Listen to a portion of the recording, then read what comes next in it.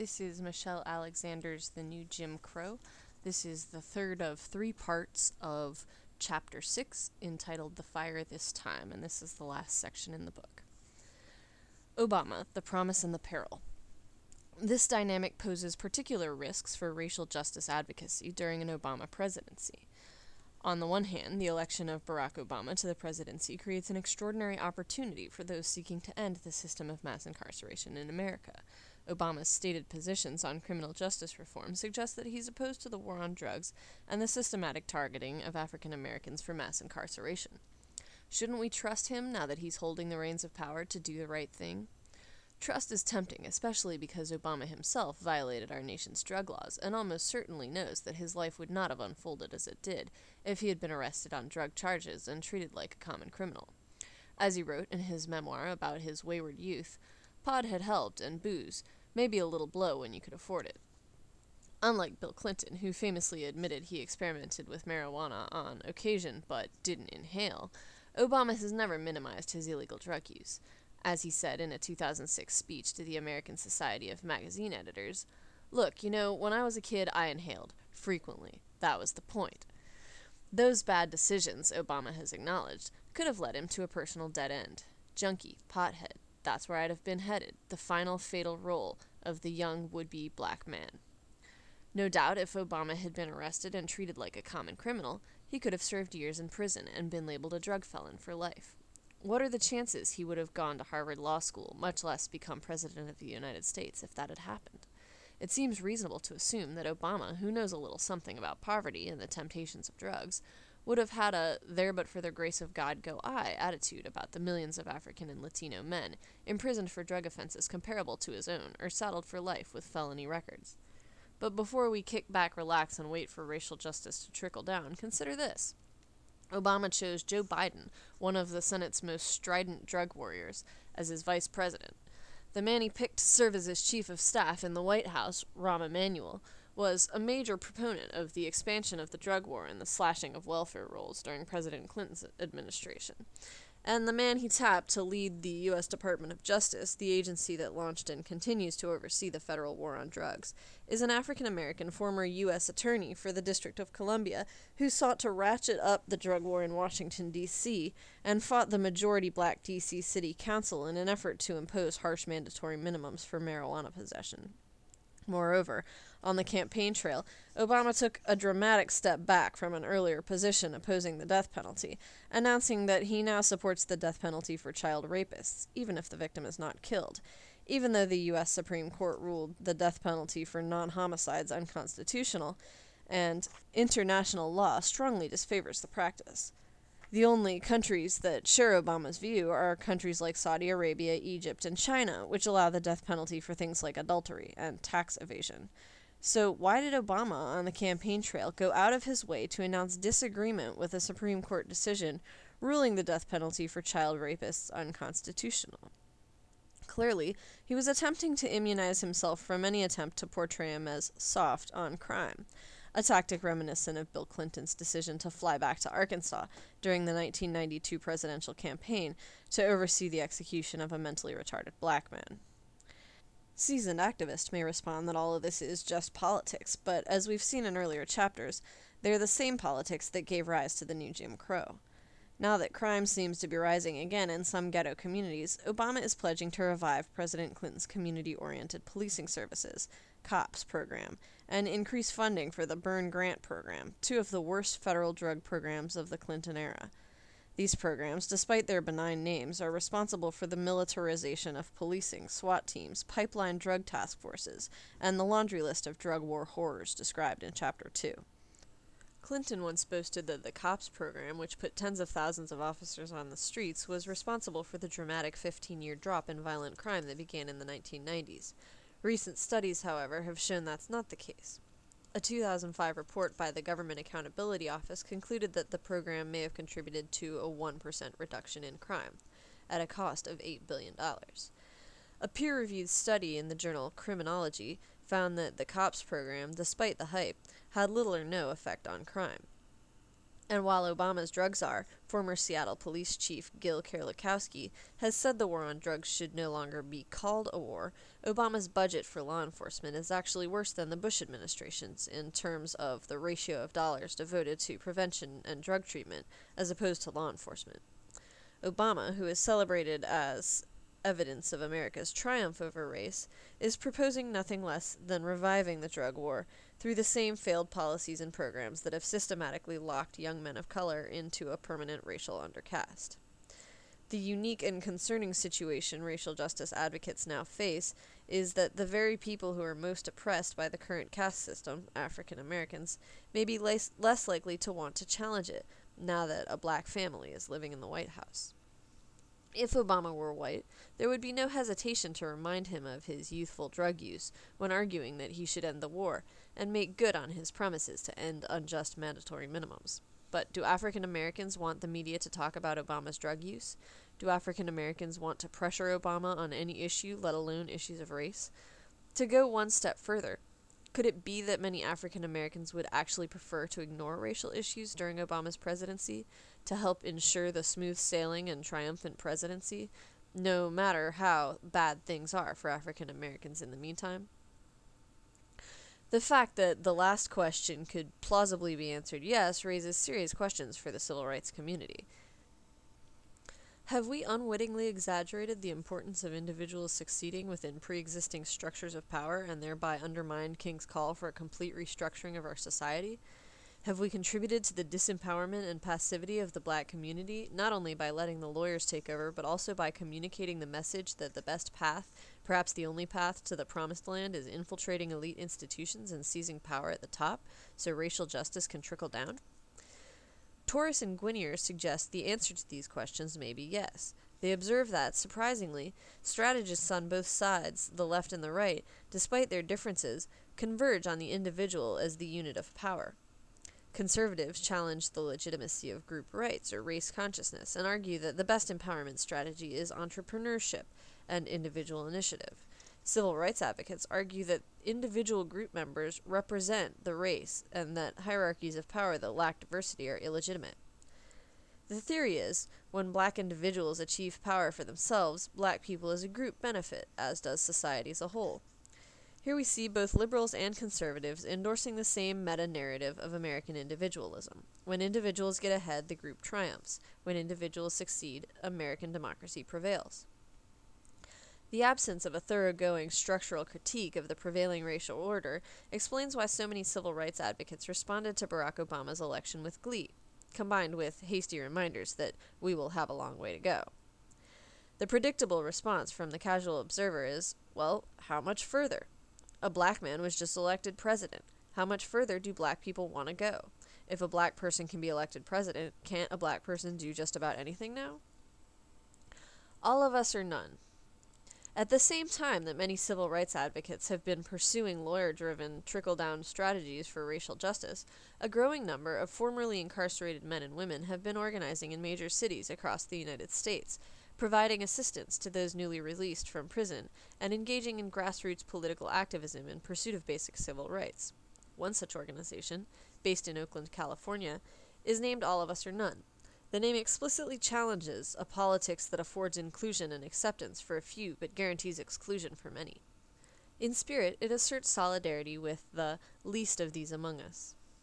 Diversity-driven affirmative action, as described and implemented today, sends a different message. The message is that some of us will gain inclusion. As a policy, it's blind to those who are beyond its reach, the colored faces at the bottom of the well. One policy alone can't save the world.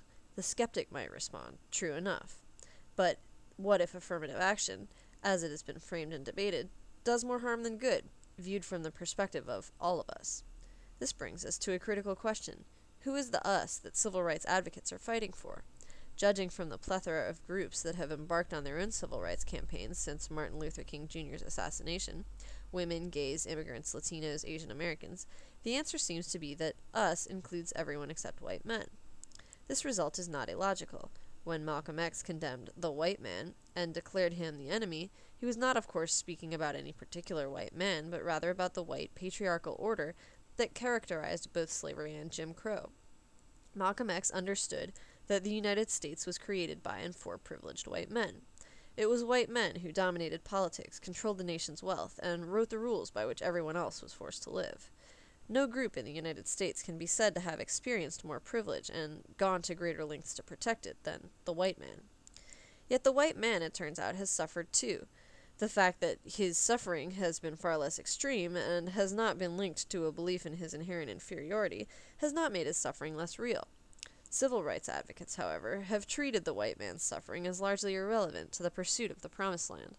As civil rights lawyers unveiled plans to desegregate public schools, it was poor and working-class whites who were expected to bear the burden of this profound social adjustment, even though many of them were as desperate for upward social mobility and quality education as African Americans. According to the 1950 census, among Southerners in their late 20s, the state-by-state percentages of functional illiterates, people with less than 5 years of schooling, for whites on farms overlapped with those for blacks in the cities. The majority of Southern whites were better off than Southern blacks, but they were not affluent or well-educated by any means. They were semi-literate, with less than 12 years of schooling. Only a tiny minority of whites were affluent and well-educated. They stood far apart from the rest of the whites and virtually all blacks. What lower-class whites did have was what W.E.B. Du Bois described as the public and psychological wage, paid to white workers, who depended on their status and privileges as whites to compensate for low pay and harsh working conditions. As described in Chapter 1, time and time again, poor and working-class whites were persuaded to choose their racial status interests over their common economic interests with blacks, resulting in the emergence of new caste systems that only marginally benefited whites, but were devastating for African Americans. In retrospect, it seems clear that nothing could have been more important in the 1970s and 1980s than finding a way to create durable interracial bottom-up coalition for social and economic justice to ensure that another caste system did not emerge from the ashes of Jim Crow. Priority should have been given to figuring out how some way for poor and working-class whites to feel as though they had a stake, some tangible interest, in the nascent integrated racial order. As Lanny Guinier points out, however, the racial liberalism expressed in the Brown v. Board of Education decision and endorsed by civil rights litigators did not offer poor whites even an elementary framework for understanding what they might gain as the result of integration.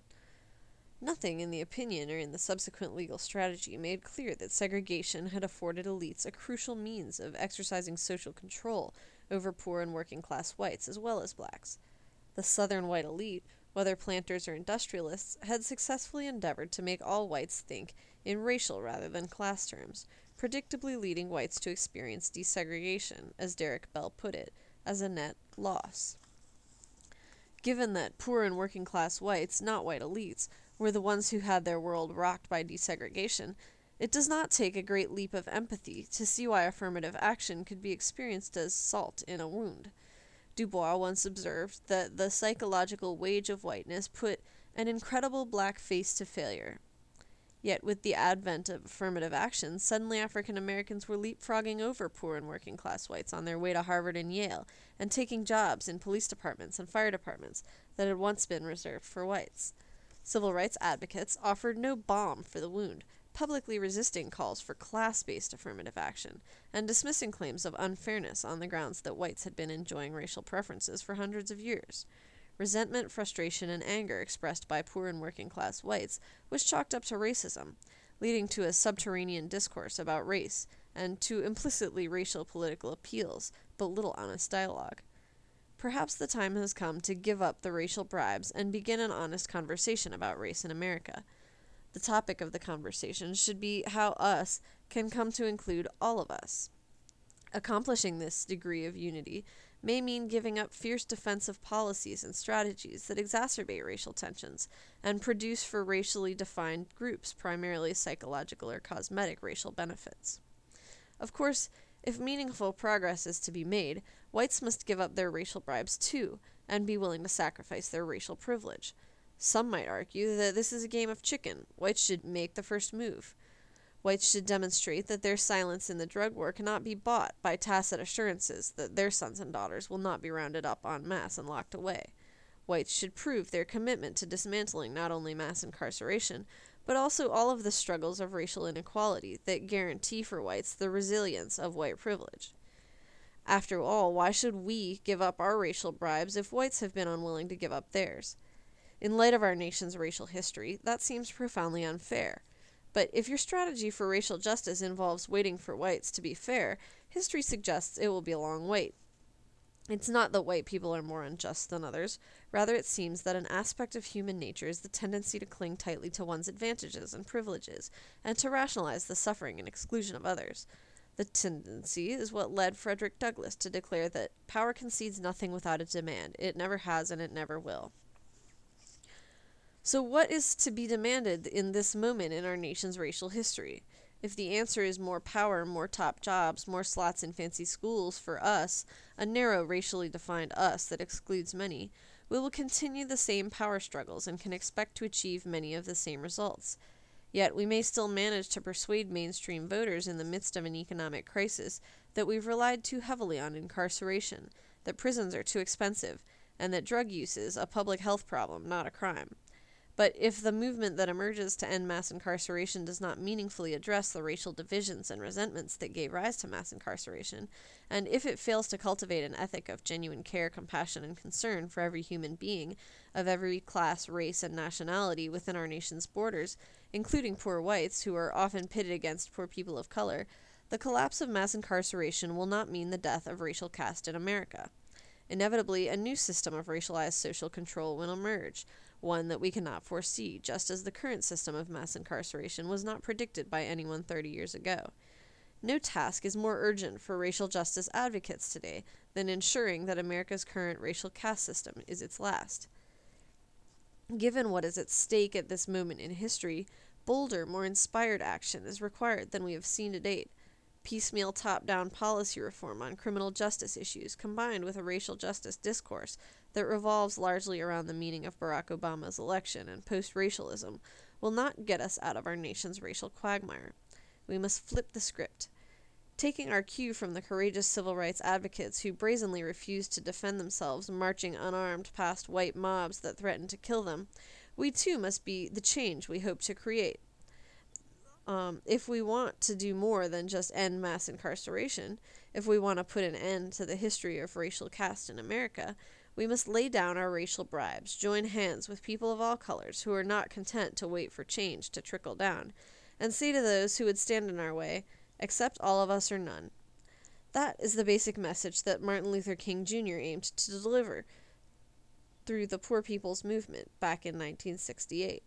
He argued then that the time had come for racial justice advocates to shift from a civil rights to a human rights paradigm, and that the real work of movement building had only just begun.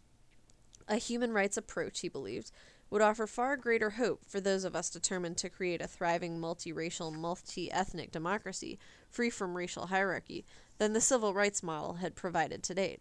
It would offer a positive vision of what we can strive for, a society in which all human beings of all races are treated with dignity and have the right to food, shelter, health care, education, and security. This expansive vision could open the door to meaningful alliances between poor and working class people of all colors, who could begin to see their interests as aligned rather than in conflict, no longer in competition for scarce resources in a zero-sum game. A human rights movement, King believed, held revolutionary potential. Speaking at a Southern Christian Leadership Conference staff retreat in May 1967, he told SCLC staff, who were concerned that the civil rights movement had lost its steam and its direction, "It's necessary for us to realize that we have moved from an era of civil rights to the era of human rights." Political reform efforts were no longer adequate to the task at hand, he said. For the last 12 years, we've been in a reform movement, but after Selma and the Voting Rights Bill, we moved into a new era, which must be an era of revolution. We must see the great distinction between a reform movement and a revolutionary movement.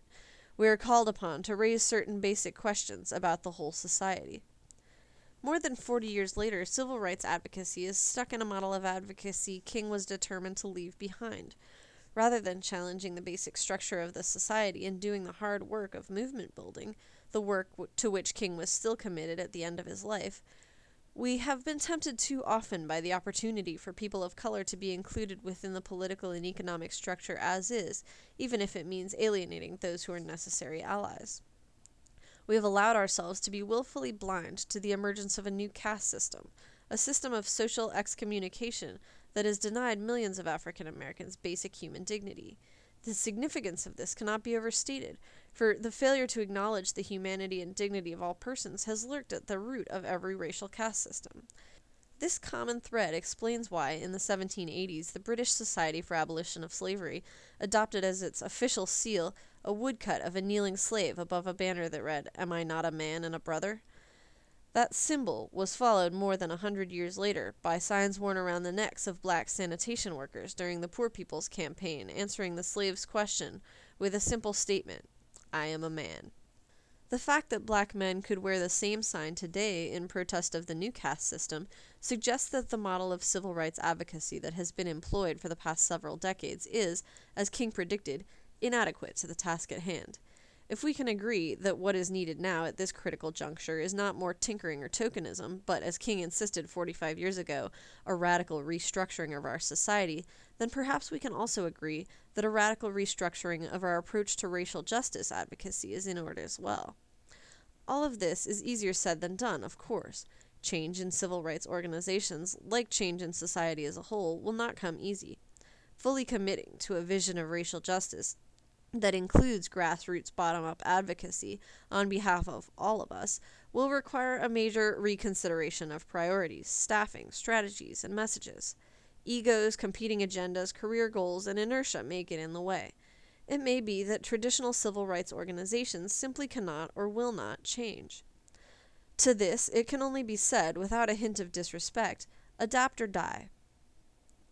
If Martin Luther King Jr. is right that the arc of history is long, but it bends towards justice, the new movement will arise, and if civil rights organizations fail to keep up with the times, they will be pushed to the side as another generation of advocates comes to the fore.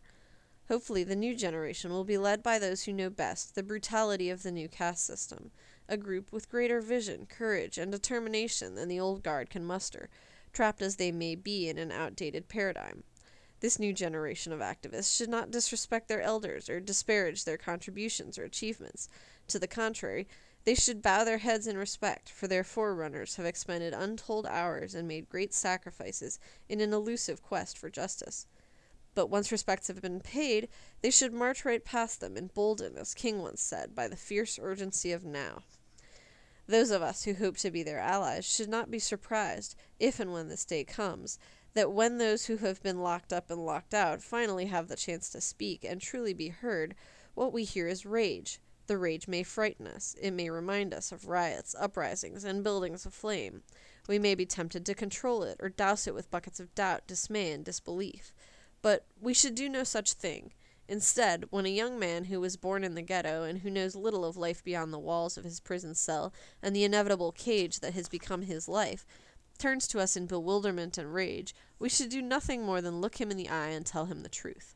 We should tell him the same truth the great African-American writer James Baldwin told his nephew in a letter published in 1962 in one of the most extraordinary books ever written, The Fire Next Time. With great passion and searing conviction, Baldwin had this to say to his young nephew. "This is the crime of which I accuse my country and my countrymen, and for which neither I, nor time, nor history will ever forgive them, that they have destroyed and are destroying hundreds of thousands of lives, and do not know it and do not want to know it. It is their innocence which constitutes the crime. This innocent country set you down in a ghetto in which, in fact, it intended that you should perish. The limits of your ambition were, thus, expected to be set forever. You were born into a society which spelled out with brutal clarity, and in as many ways as possible, that you were a worthless human being.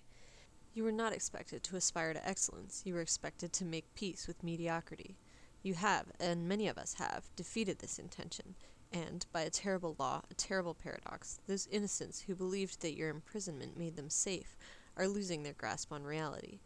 But these men are your brothers, your lost younger brothers, and if the word integration means anything, this is what it means, that we, with love, shall force our brothers to see themselves as they are, to cease fleeing from reality and begin to change it. For this is your home, my friend. Do not be driven from it.